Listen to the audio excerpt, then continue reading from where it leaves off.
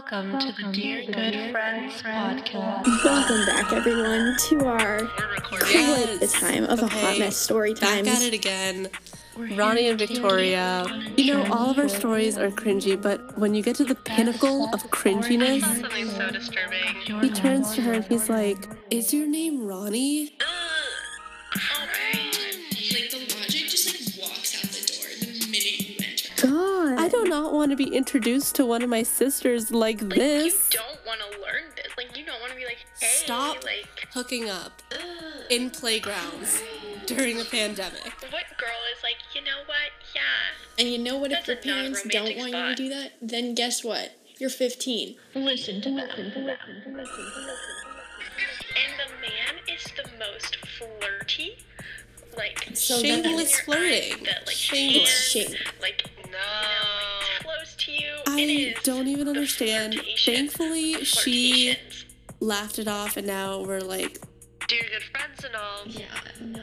must have had that line ready to pull out, because in the state he was in, I would have not remembered. He must have used that line before, Every honestly. Saturday morning and practices the line, I am not in a state to give consent. Our teacher, I think I've gotten worse, deadass, honestly. said, I think if I had you myself leave better. at this moment, I will dock you a whole letter grade.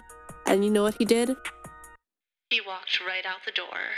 And they're listening to this guy, and I hear, oh yeah, I was already up.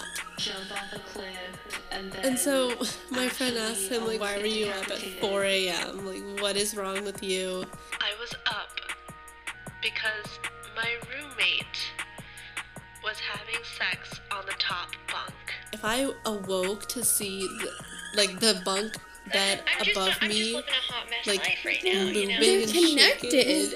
So your bed is moving. You wake up and you're just it's moving, and then you realize, It's like, oh my God. I thought we were, so not only did you think that there was an earthquake going on, but there was also a fire. This guy is gonna have PTSD. Imagine waking up, your bed is moving, you don't know why. I'd rather be in an actual earthquake. Does that count as having a three-way if you're in the same bunk bed? The time she hotboxed her room over Thanksgiving break. I mean, the turkey wasn't the only thing getting baked. I don't feel like taking out all of my furniture and, every Saturday morning. every Saturday morning and let it air out. You might be out having a great time. You know what? You're just living your life. And then, what happens? A guy comes up behind you. You just feel the hands. Of a sweaty frat dude. Your friend And you're has just abandoned you for 1 second. She looked away from you for 1 And then really second, dumb ones. and All in then the same by the week. time she turns around, you are making out with him. And then I was like, yeah, I mean, the whole dorm knows. And then he was like, no. I know.